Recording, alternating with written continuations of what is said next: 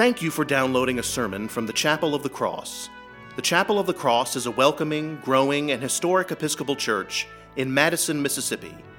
I hope you will join us on Sundays for worship at 7:30 a.m., 8:45 a.m., 11 a.m., and 5 p.m., with Sunday school for all ages at 10 a.m.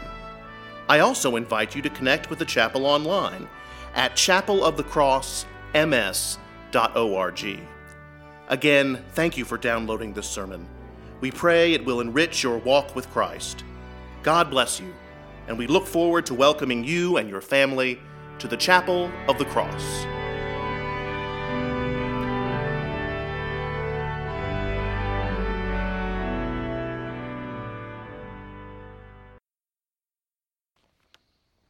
Holy and loving God, write a message on our hearts. Bless us, direct us, and send us out living letters of the Word.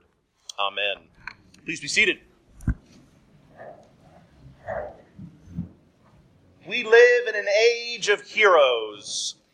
In a highly scientific survey, I asked my children what their favorite heroes were. Henry said Spider-Man, Batman, and the Green Lantern. 3 excellent selections. Anna chimed in, Hermione from Harry Potter, Rey from Star Wars, and Violet from The Incredibles. 3 equally awesome choices. Not that I'm biased. If you are a fan of movies, it seems like every film released these days is super that or wonder this. Not that there's anything wrong with that. Many of these films are quite spectacular. But heroes are not only on the silver screen. We can hold up lots of folks as heroes, members of our family, folks who serve in the armed forces, civic leaders, even athletes. Yesterday afternoon, my better half was listening to her alma mater, the University of North Carolina's football game on the radio. A game they lost to the University of Louisville, I might add, but I digress. She continued to listen during halftime, which I thought was odd. Halftime is usually a time to do other things, until I realized why she was listening. During halftime, the 2016 men's basketball team received their national championship rings. These rings, mind you, that may have been given to another team if a certain extremely biased referee hadn't officiated their regional final against the University of Kentucky. But again, I digress.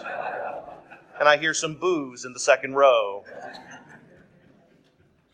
What was really cool about this ceremony was that previous champions presented their rings to the latest champions. It was a lovely moment of tradition and a delightful celebration of heroes. However, and unfortunately, we have witnessed too many real heroes over the past few weeks. Due to Harvey and Irma, the latter wreaking havoc as we speak this morning, we know too well how blessed we are with real heroes.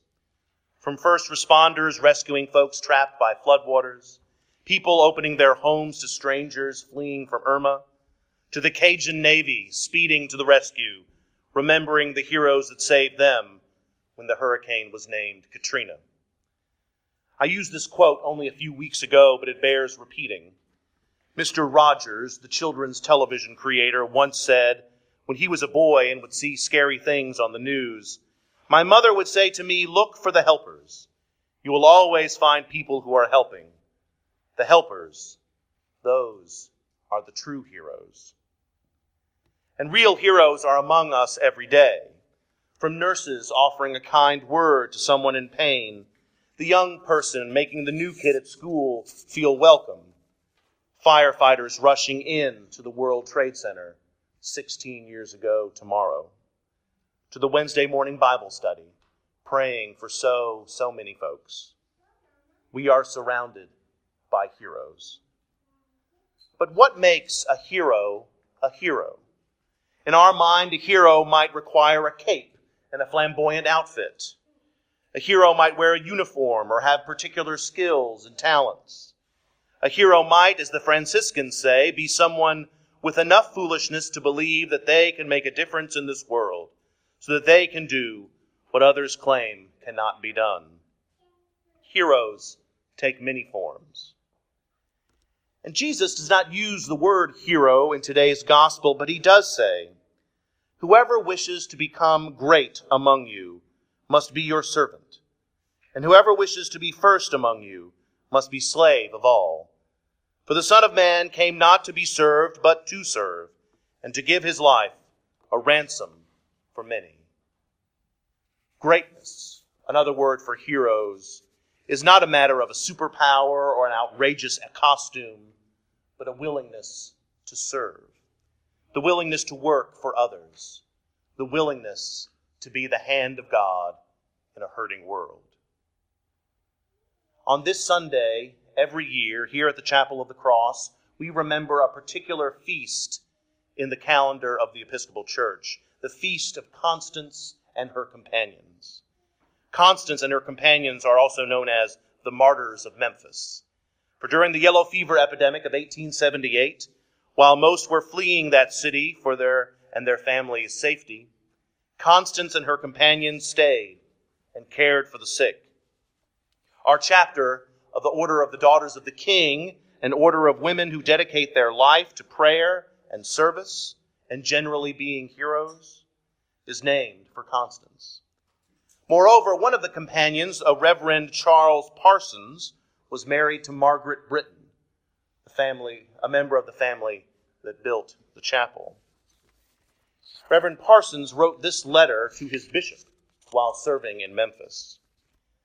"The sisters are doing wonderful work.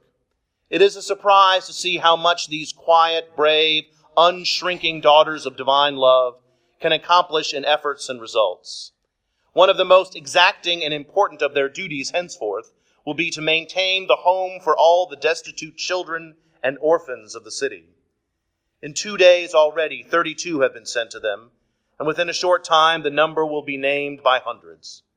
For our general work, we have several excellent nurses in our employ, because we are bound to have fever cases among the children taken from infected homes. I am well and strong and hopeful, and I devoutly thank God that I can say that in every letter." Reverend Parsons died, along with Constance and many of the companions, of the fever. These are the real heroes, those who heed the call to serve. The real heroes act out of compassion and empathy and gratitude and ultimately love. As it says in today's epistle, maintain constant love for one another, for love covers a multitude of sins. Heroes don't have to be perfect. Be hospitable to one another without complaining. Like good stewards of the manifold grace of God, serve one another with whatever gift each of you have received.